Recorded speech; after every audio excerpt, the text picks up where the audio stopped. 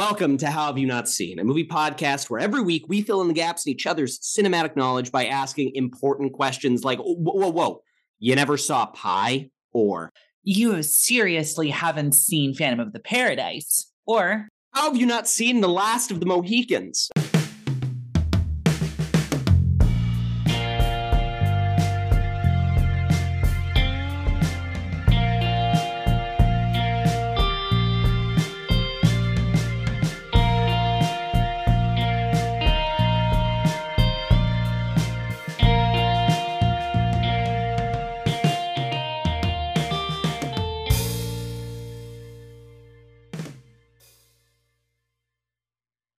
Welcome, everyone, back for another installment of How Have You Not Seen? I am your co-host, Carson Betts. And I am your other co-host, Caroline Thompson. This is a movie podcast where every week we bring one of our favorite movies that the other hasn't seen. We talk about it. And then we go and watch the movie. And then we talk about it some more. Oh, it's going to be a good time. This one is. Let's get right into it. Caroline, how have you not seen Michael Mann's, what year did this come out? 1992?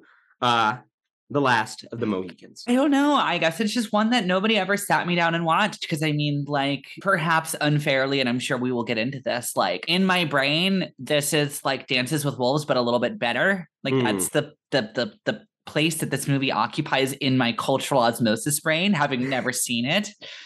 And so, I mean, I don't know. Like, I've only seen Dances with Wolves because they sat me down in history class in 10th grade and were like, you're watching Dances with Wolves, kid. Yeah. And I don't know. I've just never seen this one. It was on my Netflix list for like years and then it went away. Remember the Netflix list? Yes, I do. I do. I remember when I first got Netflix. When I first got it, you couldn't I got it as soon as they released it on Xbox 360. That's what made me get Netflix. Yeah, same. And the function was you could not add anything to your list or browse on the console. You could only look at your list. So you would have to go on your computer. I would have to like go to my parents, like my family's desktop computer and sit down and scroll and add a bunch of movies to my list and then go to my bedroom and like boot up my Xbox and like scroll through and like watch movies that way. Easier times. Did you know, have you ever used the like Prime Video fucking like app on like a game console? Not on a game. Well, I think I've used it on my PlayStation. I'm not sure. Okay. I also use Chromecast, so I just use apps for everything. Yeah, until like, I think like a year ago. It was very recent.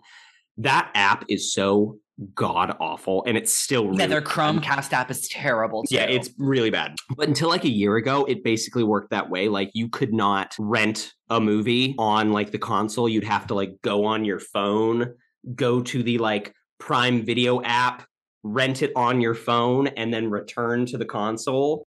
That is like insane. It was until I think I swear to God, like a year ago, like sometime in the middle of the pandemic, I think they finally. Well, look, I don't know if I told this story on the podcast. Fuck, this is me complaining about Prime Video, motherfucker. Like, come on, this dumb capitalist hellscape. Like, if you're gonna own everything, make your app good at the very least. If you're gonna be evil, but like, I tried to rent Julia Ducournau's Raw to watch it for the podcast, and I was the person who had to call Amazon and be like, the only audio track you have attached to this movie is the like descriptive audio for like, you know, people with seeing like vision issues. Like they didn't have the non-descriptive audio. They didn't have it in any other language. And I was like, why is this? I don't want this. And they were like, we can fix it. I'm like, you can't. I'm telling you, there's only one track on this. And then they were like, oh, okay. And they gave me my $2 back or whatever. But like, all right, enough complaining. And that's our complaining about Amazon corner for the week. I've got to say though, like, this is just the thing. There's like a tweet goes around every 3 weeks. That's just like, is that music really good? Or did it just come out when you were between the ages of 12 and 17? And it's like, fuck off. Yeah. It's like, I have such a deep nostalgia for that, like the old borderline broken Netflix app on Xbox. Yeah. Because that's how I saw Alien for the first time. You know? Like the film Alien and like that shitty app are inextricably linked in my brain because it was one of the first like real movies that was on there. Yeah, right. And I just remember scrolling through and being like, what can I watch on demand? What can I watch on demand? What can I watch on demand? There's nothing good, nothing good, nothing good. I'm like, oh, Alien, my dad really likes that movie. It's good. Hell Guess yeah. what, motherfuckers? Sitting right next to me is my cat named Ripley. She's sitting on top of literally a very thoughtful gift that a friend got me, which is the graphic novel version of the first film. Incredible. A very thoughtful friend. Carson, who you met the other week when we went to see Halloween. Yes. She was at a bookstore and fucking saw that book and was going to get a copy for herself and was just like, you know what, who would also really like this? So it's like I have deep nostalgia for that. So when I think of Last of the Mohicans, I think of that shitty app, because that was another one of those films that just like was on there, and I was like, oh, that's a good film, and I threw it on my list, and I just never watched it. I just scrolled past it for probably 4 years before it disappeared into the ether. You are more of a Michael Mann stan than a man stan. A man stan. Yeah, I wouldn't even call myself a stan so much as just like all of his films that I've seen, I really appreciate. Yeah.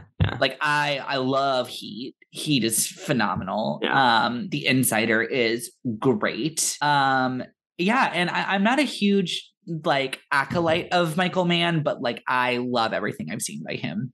And That being said, what do you know about Last of the Mohicans? So it is a film about a white guy played by Daniel Day-Lewis who like becomes, like integrated into like an indigenous group, right? Mm-hmm. Like, I don't know. Kind of. Or he becomes like buddies with them. Like, I don't know, like they live near each other and sorta. Yeah.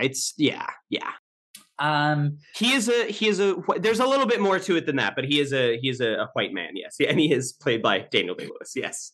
Who is a white man, yes. Yes. And so I don't know much about it. I mean, I know that like the famous image is him like running. I believe he has an axe or like a tomahawk. He's like he's like head down running towards the camera. Oh yeah. That's like the big poster image.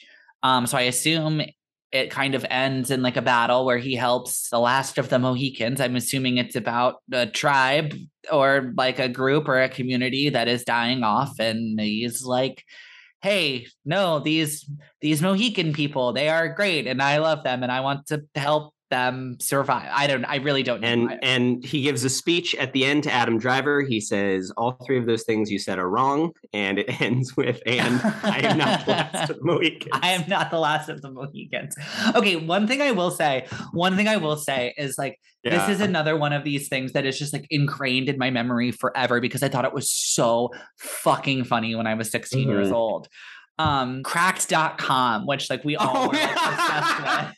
16 that is a 16-year-old website. Yeah. There was a like they used to do this thing for like free content where they would just be like, submit your like photoshops of like whatever the topic is, and like we'll like do a listicle of like the 20 funniest submissions. Yeah. And one of them was like worst like made up sequel titles ever.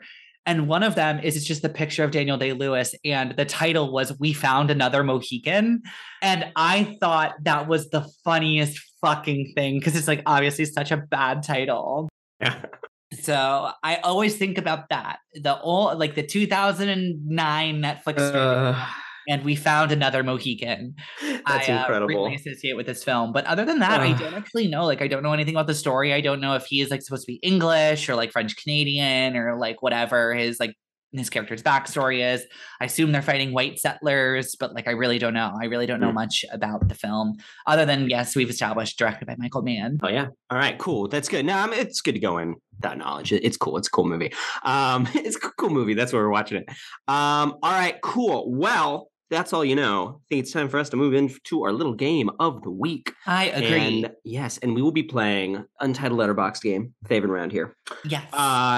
For those of you who don't know, the way this game works is that I've gone on the film-related social media app, Letterboxd. I have found 3 half-star or 1-star reviews, bad reviews for 3 different movies. I'm going to read the reviews to Caroline. She's going to try and guess which of the reviews belongs to the movie we're talking about this week, The Last of the Mohicans. If she can guess the other 2 movies, bonus points. Are you ready? Yeah. Yes, right. I am. First review, half star, watched May 17th, 2022. Okay. OMG, what the fuck was this movie? I'm stunned it has such a high rating. Misspelled. I'm appalled at the fans of this movie. I'm convinced people only say they like this so they can act like they relate to their emotionally unavailable fathers and say they get along. Just for the only activity the both participate in together is watching this movie that most likely spawned from hell because clearly it's here to make everyone suffer. Jesus Christ. Okay. Number 2, also half star, watched November 13th, 2020. Like director, trying to make a Paul Thomas Anderson movie. Daniel Day-Lewis is the Adam Sandler of Miramax. Oh my God. Okay. Which I will say, I think that review is the most unhinged thing I've ever. Trying to make a Paul Thomas Anderson. Okay, go on. Review number 3, half star, watched June 2nd, 2022.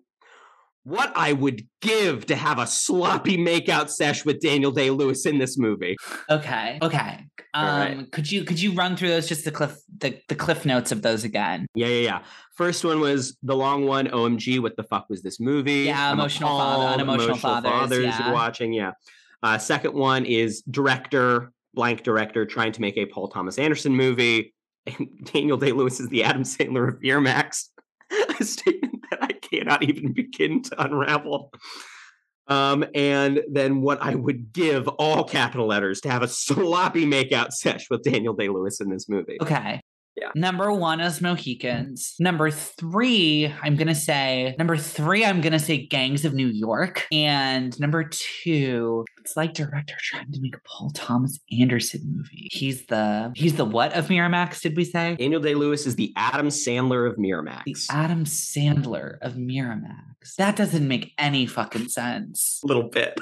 So if it's Miramax, it's got to be a little bit of a smaller film, and it's probably got to be a little bit earlier because like Miramax doesn't do too much these days. I don't know. Is number 2 My Left Foot? So those are your 3 answers? Yeah. So 1 Last Mohicans, 2 My Left Foot, 3 Gangs of New York. Shit. Okay. Number 1 is There Will Be Blood. Oh, yeah. That's not a dad movie. I mean, I guess it's... If I'm your dad, it is. So, okay. So I was thinking about that, like bonding with your real dad, not solving... Because like Last of the Mohicans is like an ultimate dad movie. It's a dad... No, that's why I read that. I was like, fuck, that's so good. Because this movie's about... It's a movie about an emotionally unavailable father. But it is not a dad. But I'm so proud of finding that one. I was like, that's perfect. Okay. Number 2 is Lincoln. What? That was not released by... I was like, that movie didn't... Miramax had nothing to do with that. And I had to double check. No, 20th Century Fox, like distributed by Disney. Miramax had nothing to do with that movie. I don't know. And like Steven Spielberg trying to make a Paul Thomas Anderson movie. It is the least... That movie is so unfucking Paul Thomas Anderson. It's Spielberg doing a fucking Spielberg movie. Yeah. Lincoln is the most Spielberg ass shit imaginable. Yeah, it ends real. Like 5 times. Daniel Day-Lewis is the Adam Sandler of Miramax is a statement that like can only be induced by like Lovecraftian madness. Like I cannot even begin to scratch the surface of what was intended by the person. That's what you babble after you've like been slipped arsenic in your brandy. Absolutely. Like okay, I'm putting it out here. Letterboxd user My Oposcope, who watched Lincoln on November 13th, 2020 and gave it half a star. If you're listening to this, I'd like to publicly invite you on this podcast to have an hour-long discussion about what you intended to mean by that statement. I would love to know. And then number 3 is Last of the Mohicans. I mean, he's Daniel Day-Lewis. He's and that's the one where they want to smooch? They want to smooch. Okay. I mean, I guess he's really pretty. I just, Yeah. He's a hot guy. You've seen his fits. Daniel Day-Lewis has some incredible fits. Does he? You are more of a Day-Lewis stan I than I am a massive Day-Lewis stan. Yeah, yes. He's like your boy. He is very much my boy. Yeah, 100%. Love Daniel Day. Love D-Day Lewis. Doomsday Lewis. All right. That being said, are we ready to go watch Last of the Mohicans? Yes. Hell yeah. Let's do it.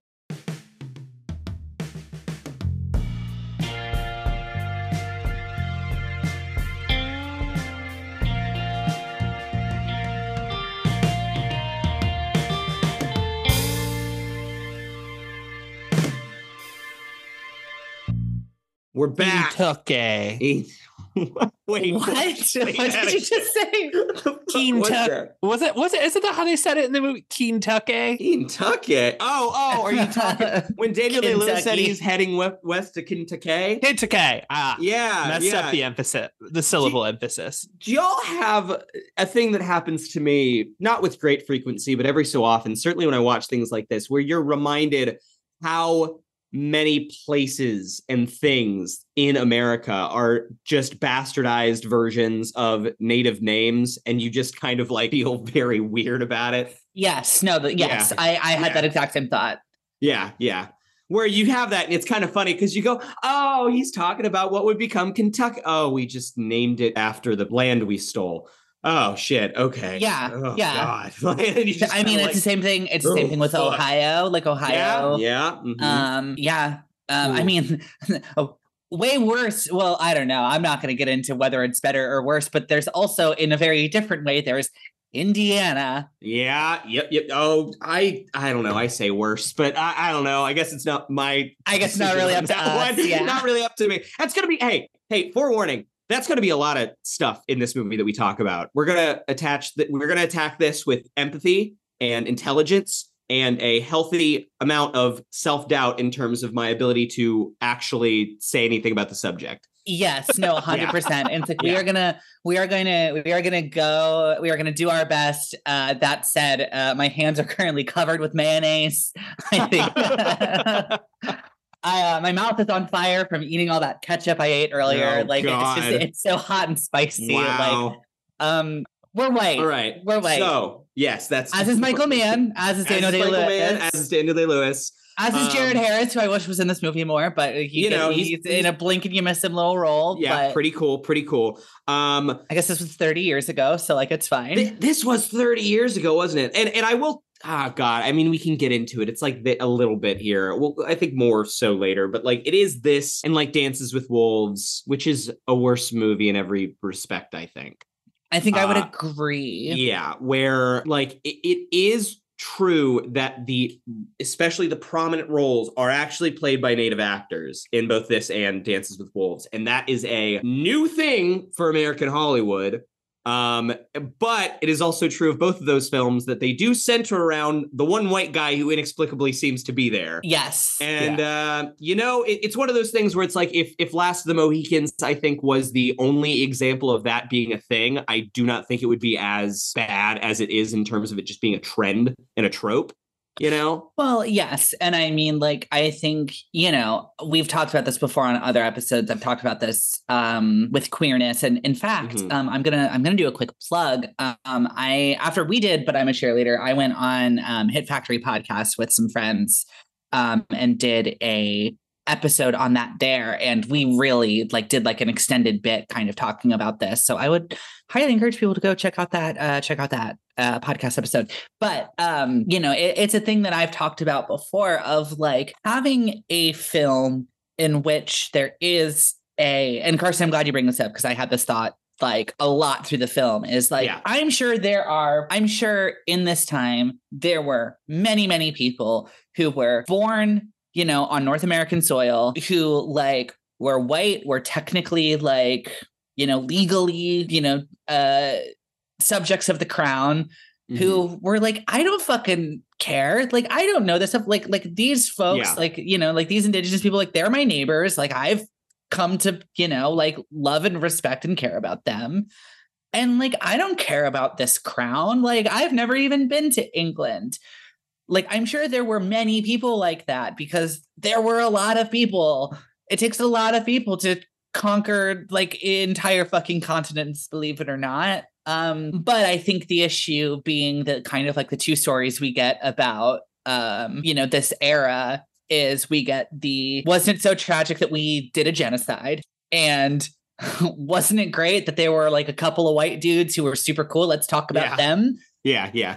I think the fact that you only kind of get those two narratives, the problem is not that we're making stories about these things. The problem is that we're only making stories about these things. And that, there's so much indigenous culture that we could be empowering indigenous filmmakers to make stuff like that. But like, that is, to your point, Carson, the problem is not that we have a film in which Daniel Day-Lewis is a white guy who is friends with both like settlers and like the indigenous tribes. It's that we kind of only have movies in which there's a good white guy who is pals with everyone. And boy, can't we all just get along? Which I don't think is what this movie is doing. I don't think this is very much not about how we should all get along. Yes. No. Yeah, but no. That having been said, I think it is easy to squint and put this movie in that box. Yeah. Where I don't think that's what this movie is doing, but like it is. I think that this movie is, like you said, better than Dances with Wolves in just about every way. I do think some of the filmmaking in Dances with Wolves, it's a little like cleaner. It's a little more polished. Some of like the war stuff is like a little like more it's a higher budget, I think Dances with Wolves can get some more like capital E epic photography and editing of sequences. But other than that, I think Last of the Mohicans eats its lunch pretty much all day, every day. It's just, here's you want to know my opinion about this movie? My general opinion, here it is. It's cool. It is cool. It's a very cool movie. Okay, I want a little context setting because we talked about this in the first half. You don't know. You've never read the James Fenimore Cooper The Last of the Mohicans. You don't know anything about this. No, okay. Never seen the film that Michael Mann was clearly in love with as a child, and that's like his whole thing. Turned this into his passion project. This is like more a adaptation of one of the like 10 adaptations of this book that he saw as a kid that he liked and wanted to do better. So this is the second in like a pentology of books. Yes. And I think when you consider that this is the adaptation, it feels in a lot of ways like Crouching Tiger, Hidden Dragon to me, where it's like, it kind of almost makes sense as like, this is like part, 2, 3, 5 in a narrative that there have been like 7 books about. Yeah. It is that thing of just kind of like, why does a story start and end here? Like, I feel like there's more to go. And it's kind of, in some ways, it's kind of brilliant that it does. Like, I think upon rewatch, I'm going to like this movie a lot more because I think like, you kind of, films like this, you are conditioned to be like, okay, Daniel Day-Lewis is going to like save his lady friend. And then they're going to bring down the British Armada. Yeah. Like, and they're going to kill the king. Like they're going to destroy colonialism. And it's kind of like they get to the end and he saves her and they hug by a waterfall. And then it's just like directed by Michael Mann. And I'm like, I'm sorry, what? Russell Means gives like a cool ass speech and like looks out over the woods and it's done. Yeah. It's a thing that like, especially on watching it for the second time, I kind of vibe with even more on this movie because like the first half of this movie is so like, I don't want to say boring, but it's a lot slower. It's so much more about politics and it's about like really really kind of like unaccessible politics. Like it really does. You get 20 minutes in and you're like, fuck, like what do I remember about like the fucking 7 Years War and like its effects in the American colonies? And the answer is like, you don't. And like Michael Mann, I don't think really expects you to. Like, like the politics are always just kind of like circuitous and weird and like you can't really access them. But then once you get to that halfway point and it just becomes about Daniel Day-Lewis likes a lady and he's going to save her and like him and his friends don't like, the colonizers and like the other tribe of Native Americans and like, fuck all those guys. And we got to beat them so that I can get the one lady that I like. Like, that's when I'm like, okay, this movie has juice. Like, this is about something, No, it absolutely has juice. And I think that like, it is a good thing about how this movie works for it's good for how well this film will age and has aged, that it's kind of like when you get down to it, it's just kind of like an epic romance. Like it's a historical romance where like this guy wants to save this girl and like be with this girl. And like, doesn't matter if it doesn't matter if it's the English, the French, or like the I believe they're the Ottawa, right? The Huron. The Huron. Yes. Sorry. It doesn't matter if it's like who it is. It doesn't matter which group of people it is. It's like this war, which like I think the film does a very good job at making the war seem very senseless and stupid. Like I think that the film does a very good job at that. But like this war is tearing these people apart who like love each other. And like ultimately that's the worst thing imaginable. Yeah. You know, it doesn't try to get into like a specific historical stance of like, well, if only the French hadn't been so French, you know what I mean? Or like, it doesn't get into a like, here's the reason one of these factions is politically wrong and wasn't that bad. It's just like, war is bad. We shouldn't have done this. Like, yes, it was like it could have been possible to just have peace between peoples, and we didn't. And that tears people apart, and that's bad.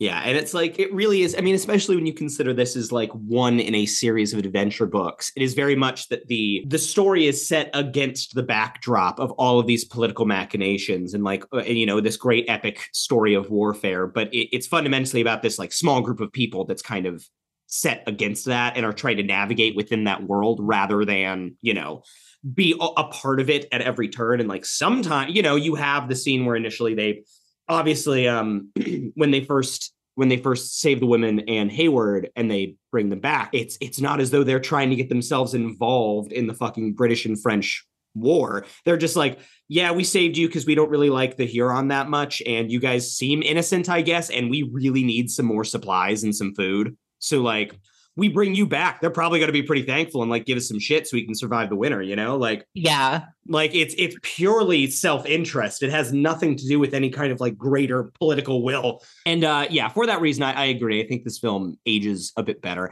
And it's also just that like, I've never read the James Fenimore Cooper novel. I don't know how much of this is from there. But I do think that at least in Michael Mann's retelling of it, like if there is any empathy given to any group of people, it's kind of like you said earlier on, Caroline, it is always with like either the natives that are having, you know, just having their land totally taken, or it's with the like, you know, the white European settlers, but just like the farmers who are working on the land and trying to eke out an honest living. And like, they don't give a shit about what's going on with the crown, you know, and you get that scene where it's the one white guy that you saw before talking with Nathaniel Poe, Hawkeye.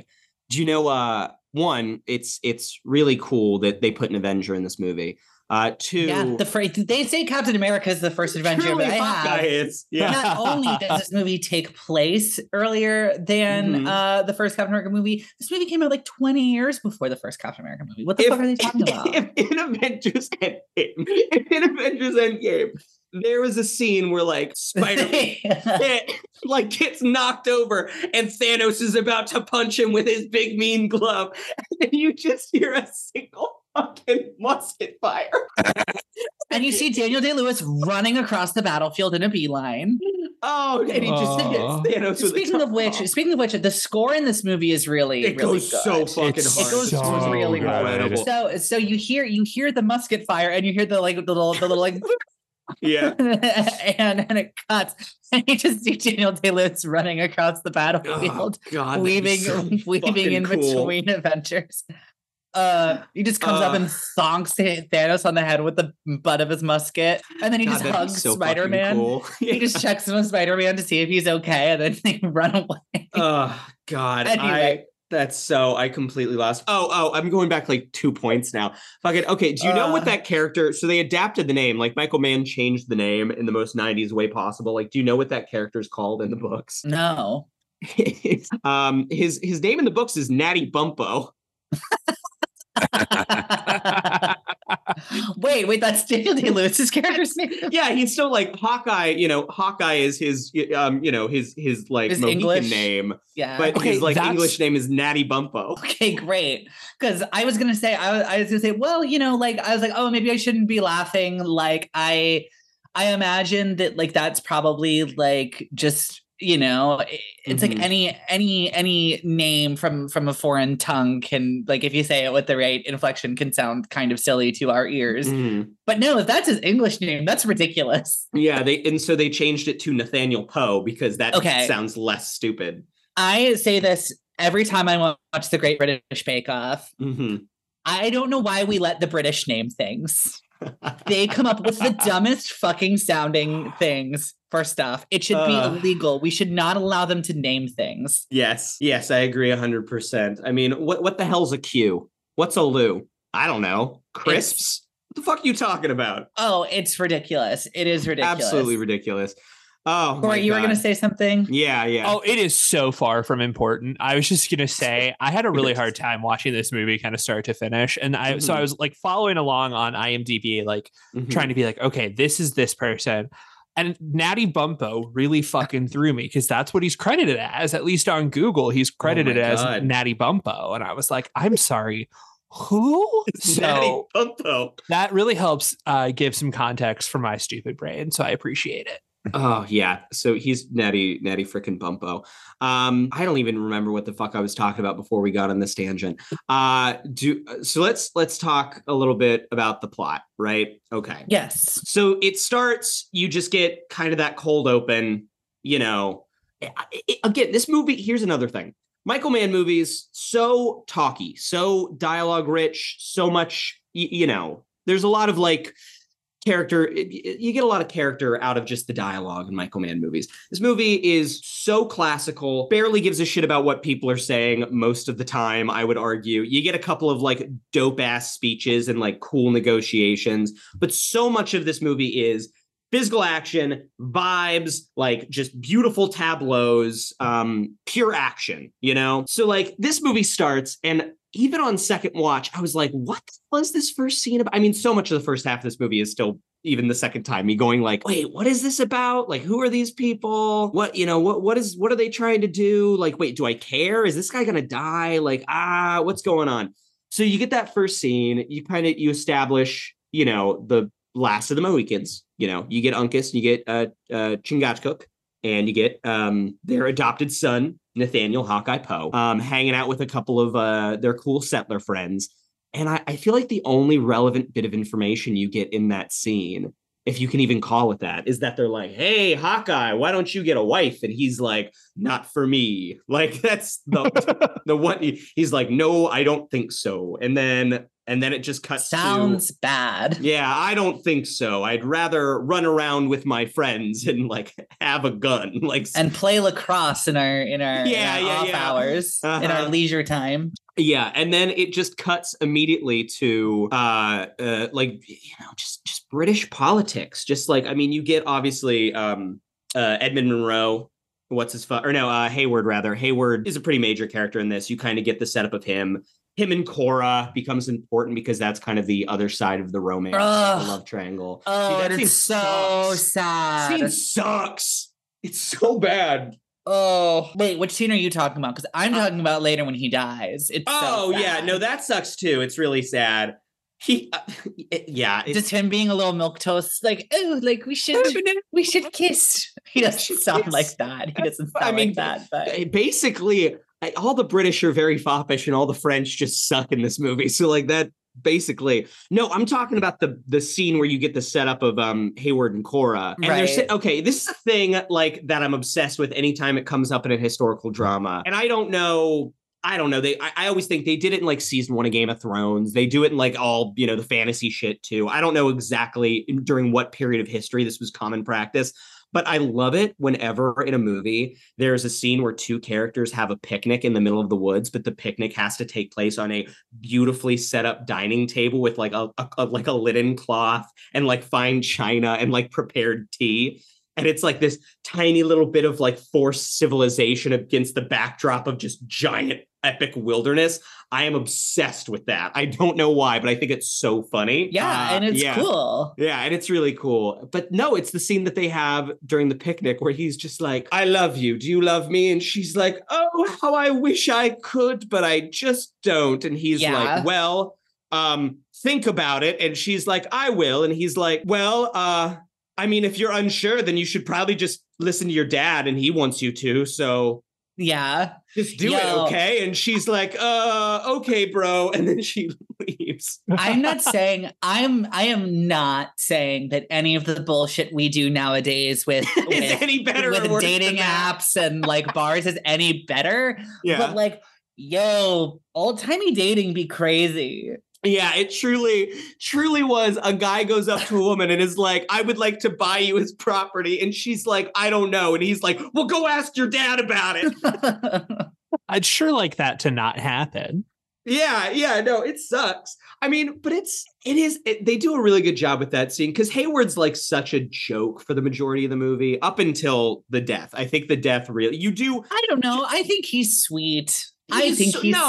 Okay, I'm saying this. He is sweet. He is low key, but he's also kind of a foppish fool. And like, he does kind of exist in some respect to get like cucked by like cool guy Hawkeye who like comes out of nowhere and is like dope. Yeah, but again, we've talked about this a lot in our Spider-Man episodes over on patreon.com/HHYNSpod. I'm sorry, how has Spider-Man come up twice already and it's been like 15 minutes? Happens. We are the Have you met us? We are. Have you met us? We are the people we are. But like, you know, the bar for like masculinity in cinema is in the fucking ground. But like, I do like that, like the dynamic between the two guys, between Daniel Day-Lewis and other guy, is not like little baby, like, you know, little baby virgin cuck, like like English guy versus like alpha Chad, you should be like him, Day-Lewis. It's just like he's very polite. And he's just doing what is expected of him at the time. And it's just like, hello, like I am an officer and a gentleman. And I think we would be oh so happy in the streets of London, walking with our little parasols if you would just marry me. And she's just like, I don't know, not vibing on it. It's like, okay, well, like, could you maybe think about it? And then it isn't that like DDL is like this great alpha Chad. It's just like, he's just a nice guy who she just falls in love with, and like, yeah, he saves her, and like, it's good, and like, he's a good upstanding guy, but it's not like, I don't know, like the love triangle in this never makes fuck it, I'm forgetting his name, freaking Hayward. Yeah, Hayward. Yeah, they never, like, Hayward doesn't suck, he's just a guy. Girls will literally refuse marriage proposals and they'll literally just be from some guy. And I like that. Yeah. Oh man. And like, it's good. It's a good characterization because he is a bit of a doof, but by the time you get to that final scene where he sacrifices himself, you're just like, fuck. Yeah. You're like, respect this guy. Like, no. Yeah, he was kind of cool. Sucks he's gonna burn alive now. Yeah, you really, like, I don't know. Yeah, it's pretty great. It's pretty great. So they go out, they're transferring the daughters of the other, again, literally like individual plot points in this movie. I'm like, what the fuck even? Because they're transporting the daughters to the fort. They task a Mohawk named Magua, dude, a man with the most striking fucking facial features you've ever seen in your entire life. What a dude. Wes Studi. Yeah. Incredible. Yeah, he's great. To transport them, the scene where he initiates the ambush, so fucking cool, is like it's interesting because by the end of the film, obviously, like, Magua's the, like, if there is a villain in this film, which I don't even know I would go that far, like, everything exists in weird shades of gray in this movie, but like if there is a singular villain, it is Magua. But that being said, first scene when he just like gets the ambush ready, calls out to the guys, and then fucking tomahawks the one guy like right in the belly. Really cool. And it is really like, fuck the British. Like, it's a cool, you know, very much on his side in that moment, you know? Yeah, no. And that's the thing that I was kind of wrestling with when I was watching this movie is like, and I think the movie does a good or a smart job of just like, well, you know, it like you said, everything exists in shades of gray and everything is very like, you know, everything is more or less like empathetic to kind of like all the people involved, and there isn't like a mustache twirling villain at all. I was wondering how much of the film is actually operating on the fact that like, no, like, fuck the British, fuck colonialism, like, we hate these people, or like how much of that is just like me projecting my modern sensibility onto it, because like you said, when Magua was like gearing up for the attack, my, like, you know, 2022 like woke skulled lid brain was like, you know, I was like, fuck yeah, we're gonna fuck up the English, like, go off, King. And I wonder how much of that is intentional, how much of that is just the times changing, or how much of that is me just kind of being in like denial about like past representations of these sorts of conflicts. But yes, you are right. If there is any villain, ultimately, if you like were to track this movie with some kind of like objective algorithm, it's like, oh, everything comes back to the British. Like everything, like it starts with, you know, Cora's dad, like, you know, it starts with Monroe. Like, and while the film doesn't ever portray him to be like this like bloodthirsty psychopath, he is like a top-ranking person in a colonizing army. And like they do give Magua a good motivation for, and like one that you totally understand and one that you can totally vibe with. But ultimately, he is, while you can trace all of that back to Monroe, like Magua is ultimately like the mover and shaker of the film and is the closest thing to a villain that like is actually making choices that advance the plot and set back the protagonists. So it's a little fraught, but I don't know if that's on purpose or like how much of that is the film like commenting on that and how much of that is me just wanting to like this movie and being like, yeah. Actually, no, I mean, I did the exact same experience. I would say just, I don't know, kind of taking a step outside of it and thinking it from like a top-down perspective. There is sort of this is based on an adventure novel, and it should probably end with a cool fight in the top of a hill. Right. Like, are we gonna No, bitch. Bitch, that is not a hill. That is a mountain. A mountain, yes, I should say. A mountain. And it's like, who's gonna like fight Hawkeye and the Mohicans at the end of the movie? Is it gonna be fucking one of the like British douchebags who's like wearing like dumb uniform and like just fires a musket once every 5 minutes? Or is it gonna be fucking Magua who fights like a goddamn crazy person and it's a really cool like action-packed scene, you know? Like I think it's more of it strikes me less as a you know, and they kind of justify, like Daniel Day-Lewis has the best scene in the movie, I think, the whole like negotiation scene with the tribal elder, where he basically said, he's like, look, Magua's like being infected by the colonizers. Like this dude sucks. He's all about like greed and revenge, and that is like not our vibe. So like, fuck that guy. He's not right. Like, you know, he's kind of gone down the dark side of like the Europeans, you know, and I don't know, that justifies it a little bit, gives it some kind of context. But I do think a lot of it is just like, no, we need like the plot needs to get to a point where it's like there's a cool fight and like who's going to be the cool final boss? Like, no, it's going to be Magua, of course. Yeah. So, you know, Hawkeye and the Mohicans save them, kill everyone except Magua. They kill all the British except the 3 important ones we know. They kill all the Mohawks except the one important one that we know. They've all got plot armor, which is dope. Yes, which is crazy how they can hide it when none of the men are wearing shirts. But oh god, so many shirtless dudes in this movie. Got a bit of a plot force field. Got a plot invisible shield. And then you get, and we should use this, I think, to talk about DDL.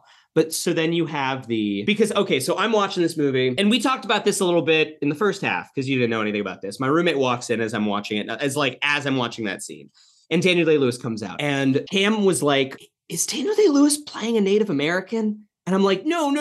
It's like," and like right as the plot is explaining that.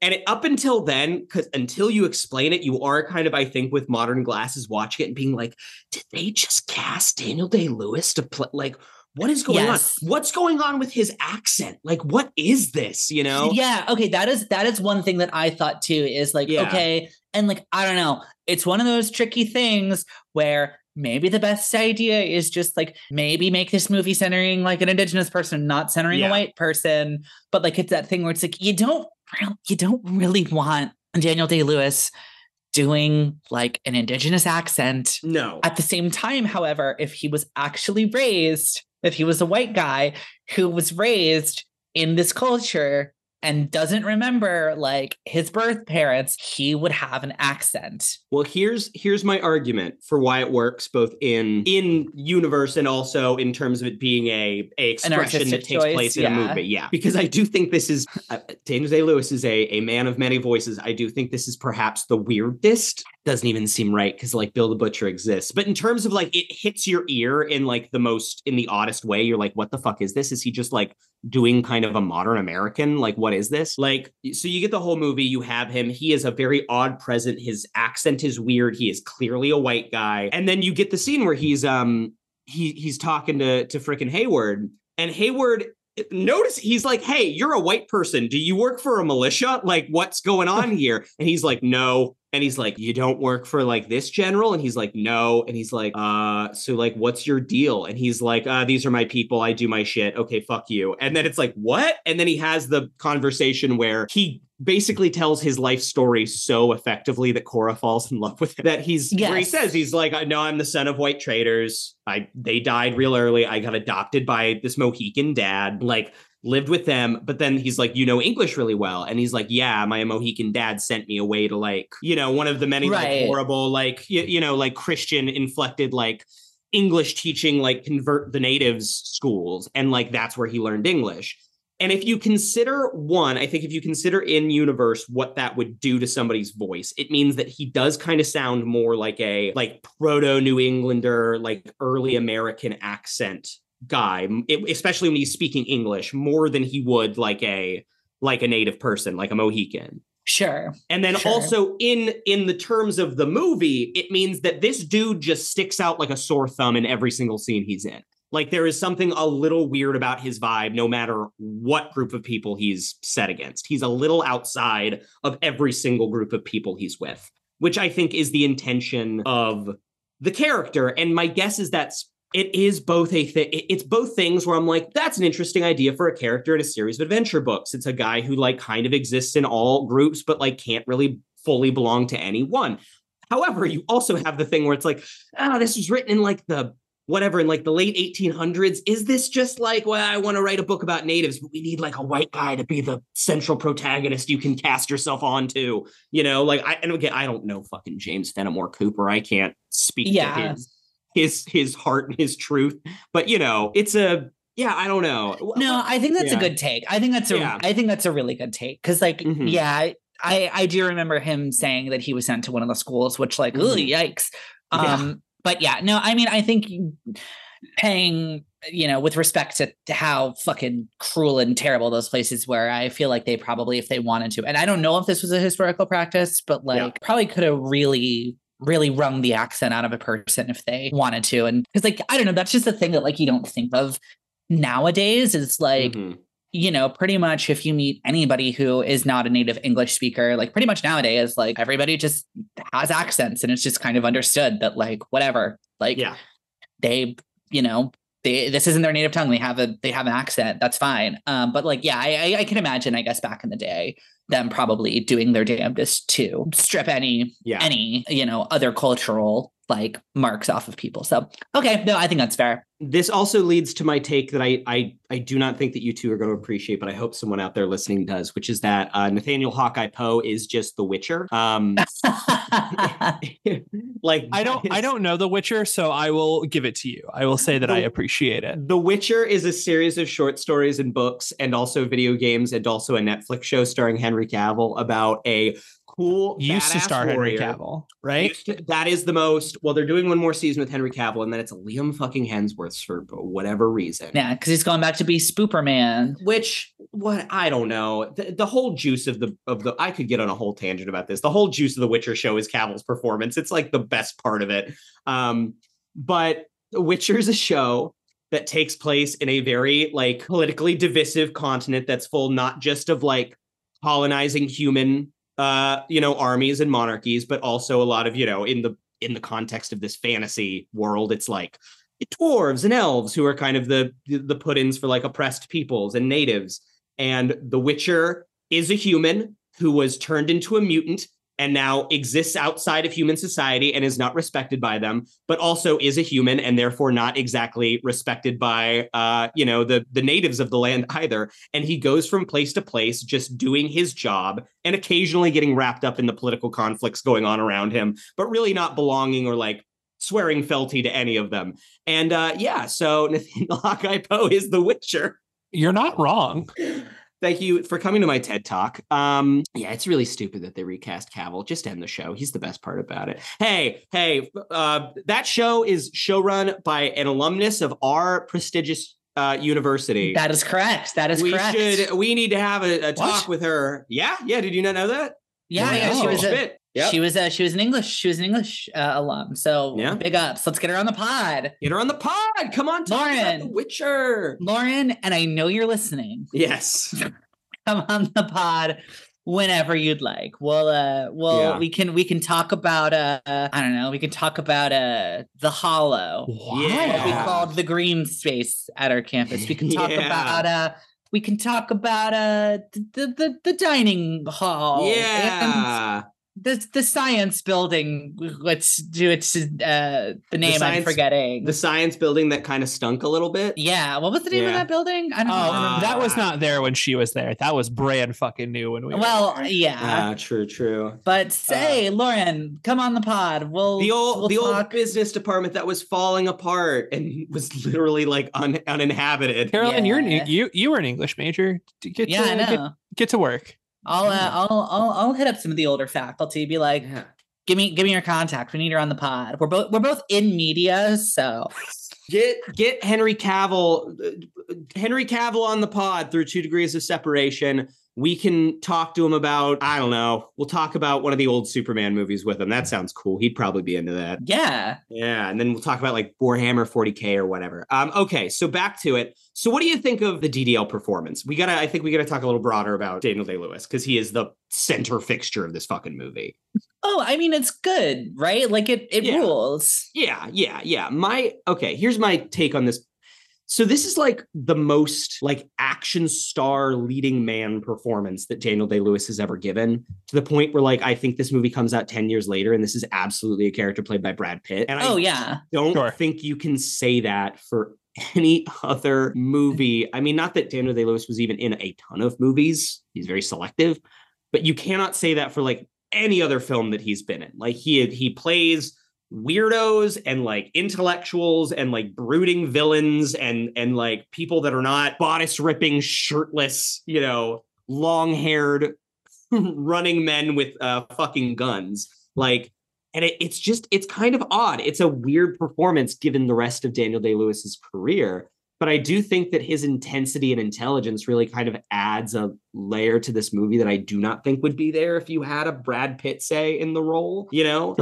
No, 100%. And I mean, it goes back to that thing that I was talking about earlier, where it's like, he's not a hunk. He's not like a fucking alpha Chad. It's just like, he's just kind of like a guy who's swept up in this whole thing that I think you get from Daniel Day-Lewis. Cause like, I don't know, like, I think Daniel Day-Lewis he's in the one scene when they're in like the fort and he has his shirt off, like he's pretty chiseled, but like, I think Daniel Day-Lewis has maybe not less of an ego, but maybe his ego, if he has one, is more centered around like, no, I'm like a real like actor. Like I'm going to play the truth of this scene. Like he doesn't hit marks like an action star. Like he plays this film like a guy who has been in the woods for weeks at a time. Well, because he probably had been. Oh, he and Michael Mann spent many months in the woods. He learned how to build a canoe. He learned how to fire a musket. Which, look, there's a lot of things that can be said for the idea of quote unquote method acting in general, and then more specifically the way that Daniel Day-Lewis approaches method acting. But I will say, when you get to the scene where he runs up the side of a rock, fires a musket, which, of course, as we know, single shot weapon, then as he's still running, pulls out the gunpowder, rips it with his mouth, shoves it down the top, and then pulls out another like bullet. That is the kind of physical performance that I think you can only give if you spent 2 months learning how to do that. Like, no, 100%. Really, yeah. And like, look, we're all fucking theater nerds. We're all fucking like acting nerds. Like, let's talk Daniel Day-Lewis because fucking. We have never done a Day-Lewis film on this podcast. We have not. There are not many of them. And there are not many of them that we have not seen. Yes. Is the thing. That is also true. But the whole fucking thing about, let's just get into it. Yeah. Like people who are actually quote unquote method actors, which I don't even know if Daniel Day-Lewis identifies as a method actor. The term method has been so utterly bastardized. Yeah. By like one, people who aren't even doing quote unquote the method, and two, a public who does not understand what the method is and think that it is like driving yourself crazy for a role. Like they think it's, you know, because fucking bastards like Jared Leto are like, oh my God, like I got so into it. I'm so crazy. They sent a dead rat to Margot Robbie. Look at me. Yeah. like Jared Leto, maybe the most self-indulgent person on the fucking planet. I don't know. Yeah. And Jared, I know you're listening. Go fuck yourself. Like what Daniel Day-Lewis allegedly does for his roles, I think is really cool and respectable. And what I mean by that is the fact that he is like, I want to actually know how to do everything this character has to do. Like, to some extent, there is like some movie magic that takes place where like, you know, like you don't have to know how to like do all of these things because you can cut around it and you can like whatever. But there is a level of experience that, like you said, like comes from just like knowing the weight of things in your hand and having internalized those things. I don't really apply this to my acting, but it's like it is a thing that like you know, I don't really think I've talked about it like super hyper explicitly on the podcast, but like I rock climb when I'm not doing nerd shit.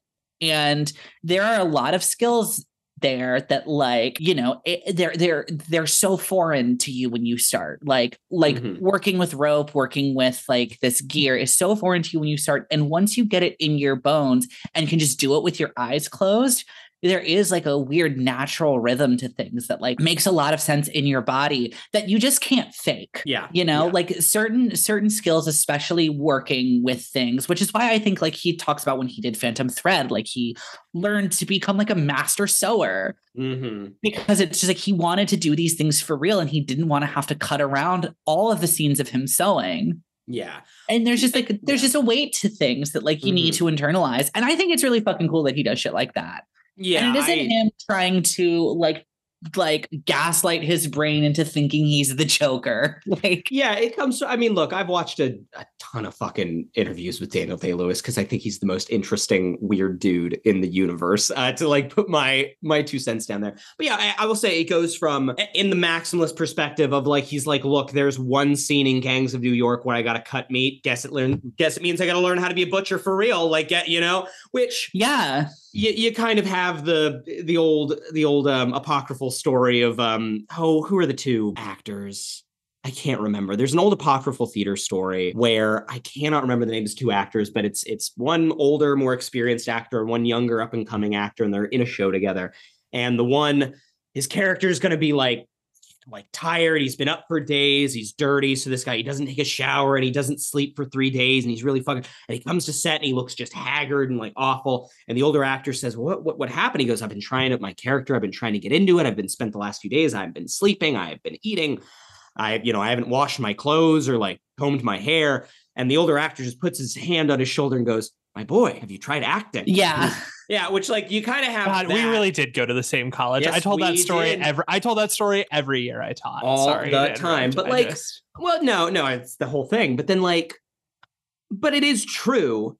Even at a very much smaller level, but like it's a thing, you know, if other people are theater people that like about halfway through a show, usually the costume department says, here are your shoes that you'll be wearing.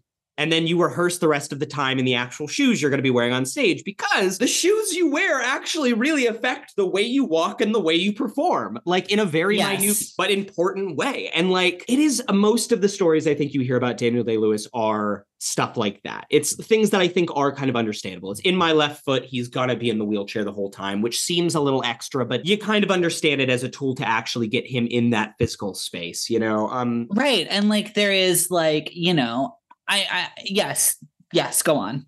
He talks about, I mean, like, and even the more ethereal things where like, there's this interview I love with Daniel Day-Lewis where the interviewer, Daniel Day-Lewis, fucking cool looking motherfucker, always the best dressed guy around. And he's just wearing some cool ass suit. And the interviewer asks him like, in the name of the Father, like before you did that, the story was you spent like 2 nights in solitary confinement.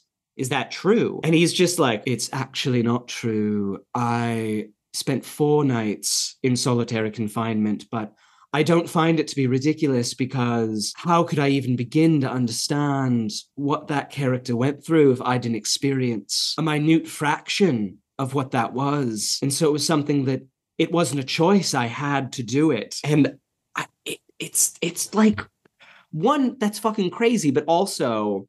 But it's not. It makes perfect sense. It's not that crazy. It makes perfect sense. And also, here's the other thing about Daniel Day-Lewis. I'm sorry. I'm going to say one more thing about Daniel Day-Lewis, and then you get to talk for it. It's great, like, anytime, especially, like, when Paul Thomas Anderson was going on the last big round of interviews when he did Phantom Thread. When Daniel Day, for, like, the third time in his life, was like, I'm done with that. His thing was, like, Daniel Day-Lewis is a fundamentally very lazy person who does not like to do anything. Like, he would rather just wake up, hang out, have breakfast with his wife, like go for a jog, and then maybe cobble a couple of shoes at night. And he would be perfectly fine if that was his life for the rest of his life. But every so often he has to go act. And because the only way he knows how to act is to absolutely, completely consume his life with his job. And like, for that reason, he's like, no, I just can't act, because the only way I know how to do it is to like spend 2 months in the woods with Michael Mann, or fucking learn how to actually do butchery, or like, you know, whatever, fucking spend time in the desert doing There Will Be Blood, or, you know, whatever, pick your thing. Spend time in solitary confinement. Like, yeah, he just doesn't know any other way to do it. It's just the way he has to act, and it's why he doesn't do it anymore. Like, yeah, I don't know. And it's not harming anybody else. I think that's the big thing, too, that we're kind of, when you bring up the Jared Leto's the world, like, he's not like, you know, the story you hear about Lincoln is like he sent letters to Sally Field in character. And like, that's just nice. That's just nice character building. That's not like abuse, you know? I think what it boils down to is Daniel Day-Lewis does all of that and then delivers really good masterful performances. Yeah. And then Jared Leto does all that and delivers the Joker. He's still Jared Leto. Yes. And he's still Jared fucking Leto. Or he made a PA like wheel him to the toilet on the set of Morbius and then delivered Morbius. Like, yeah, there's a difference between the Joker, Morbius, and fucking Lincoln. Yeah. Well, and real quick, the story you're talking about, I looked it up, and it is Dustin Hoffman and Laurence Olivier on the set of Marathon Man. There it is. It's where the legend comes from. But yes, no, I agree. It's like, it is the thing, like, the whole fucking Jared Leto bullshit is I am trying to convince myself and the other people around me that I am taking this very seriously, and that like it's very self-indulgent, and it's very like, no, and it's very performative. Whereas like the things you learn from Day-Lewis are like, or you hear from Day-Lewis is like, yeah, I learned to do all the skills my character would have. Yeah, because like I need to know, like you said, Carson, and I don't know. I think that the whole like, because yeah, it's like how would, both with My Left Foot and with the solitary confinement thing, it's like, how can you actively portray like the frustrations and like the difficulties those people are facing mentally if you don't know what those physical circumstances are actually like? Because like, should Daniel Day-Lewis have played a man who's confined to a wheelchair who has cerebral palsy? Probably not. Like, it was the 80s, not say it's excusable back then, but like probably that shouldn't have happened. That having been said, if you get a fully like if you get a non-disabled person in that role and you say, okay, like get in the wheelchair, and like, you know, there's like scenes of like whatever, like of like frustration or of difficulty, act them out. If you don't have that like that well to draw from, even if it is manufactured, of just like, no, like I have spent time in this like circumstance, and I wish that I could just get up and do the thing, and I've done it 10 million times and I can't. Like that is different than playing general, like, well, I'm in the wheelchair and I can't do the thing I'm supposed to do in the scene, and like, so I'm just gonna play like what my brain thinks it would feel like to be frustrated by this, and like I don't actually know. And like the same thing too in Solitary, like that shit like literally is fucks like your brain, cruel, inhumane. Like, yes, like it rewires your brain in ways, and I'm sure that whatever way DDL did it was probably a lot safer than what people actually go through. But until you know like what that feels like you are just doing like a cheap facsimile of like what you would guess. And to some degree that's acting. To some degree acting is like, can I imagine these scenarios enough to put myself in there, in those shoes? But like to experiences like that you just can't imagine, like you have no frame of reference for. That's my take. That's my take. Do another movie, Daniel. Come on, D-Day. Yeah, we miss you. If we're ever looking for an you. excuse to do more DDL on this show, I have never seen any of his movies. Okay. Have you seen There Will Be Blood? No. Oh. Well, Carson. Well, might be time to do one of my favorite movies on this podcast for one. This movie is. Can I do my final thoughts on this movie and do it in the form of a thing we do on Patreon a lot, where I just read my Letterboxd review? Yes. Please. Okay. All right. Imagine this: you're a 37-year-old father of two. After a long week of work, you arrive home on Friday evening to discover your wife's made your favorite lasagna. You eat and laugh with your family. Your children run off into their room to play. Your wife gives you a warm kiss and you crack open a cold Miller Lite. You sit on the couch and turn on TNT. They're 40 minutes into Last of the Mohicans. Daniel Day-Lewis has a gun and a tomahawk. You've achieved perfect ecstasy. No, it's so fucking true. That's so fucking true. This is like a one fucking of dad movie. Yeah, this is like in the pantheon of dad movies, and I think I say that very lovingly. Yeah. Yeah, no, and that was something that I was kind of like dealing with too. Is like Corey and I talked about this before you got on the call, Carson. But like, we were just kind of I said, I think if I saw this movie in like 7th grade history class, I think if they made us watch this in history class, I think this would be one of my favorite movies of all time. Yeah. And all of my adult film criticism brain would be going towards just like, no, here's why Last of the Mohicans fucks so fucking hard. Yeah. Having watched it for the first time and not really knowing where it was going, I liked it. Yeah. I was a little bit underwhelmed, but once I got to the end and I realized like, oh, they aren't going to like lead a revolution against the British Army. It is like Daniel Day-Lewis gets back with Madeline Stowe. And it was just like, oh my God, like you're safe. Let's hug by this waterfall. Directed by Michael Mann. Yeah. When that was the ending, when I was experiencing that in real time, I was kind of like, wait, what? Like that's it? Yeah. What the fuck? I think now knowing that, I think I like this movie. I think I like this movie. Especially on rewatch, like, because the first half is so much set up. I say the turn of the movie is when they start making out. They have that cool make out. Yes, no, it's almost like the exact midpoint. That is the exact midpoint. And then after that, it is, all action, baby. And from then it just fucks and fucks and fucks. It's so cool. Like, yeah, but no, once you kind of get in your head that it's the exact same thing that you're saying, Caroline. It's like once you get in your head that it's like not gonna be actually, as much as it is presented in the form of like a historical epic, it's way more of an epic romance and way more of just a straightforward action movie than it is that kind of thing. It's not about the sweep of history. It's about these like 3 dudes who are hanging out in the midst of the shit. Yeah, it's good. It's good flick. Yeah. Good film. Yeah. Yeah. All right. Well, if that's all we got to say, Corey, do you want to tell the fine folks at home where they can find more of this podcast? If you like what you hear, please be sure to like us and subscribe wherever you stream your podcasts. Leaving a review would also really help out the visibility of the show. Follow us on Twitter, Instagram, and TikTok, all at HHYNSPod. Follow us on Letterboxd. Our individual accounts, Carson is at Fun Movie Zone. Caroline is at CK Cinema, and I am at Corey Reagan. Special thank you to our patrons. If you would like a shout out on the show and bonus content, head over to our Patreon, patreon.com/HHYNSpod. All right. Well, next week, Caroline, what have you got for me? What are we doing? Yes. So next week, as we mentioned, we are doing a very short 1-2 Michael Mann punch. You mentioned this last week on the podcast. Pretty big crime that I'd never seen, Last of the Mohicans. Kind of insane. Carson, my boy. Yeah. You have never seen Michael Mann's Heat. No, I have not. The ultimate 90s crime movie. I know. I'm so excited. It is the thing that Christopher Nolan has been ripping off for 30 years. A movie so good that they built an entire other director's career on the back of it. Yeah, exactly. So next week we are going to be watching Michael Mann's Heat. Hell yeah.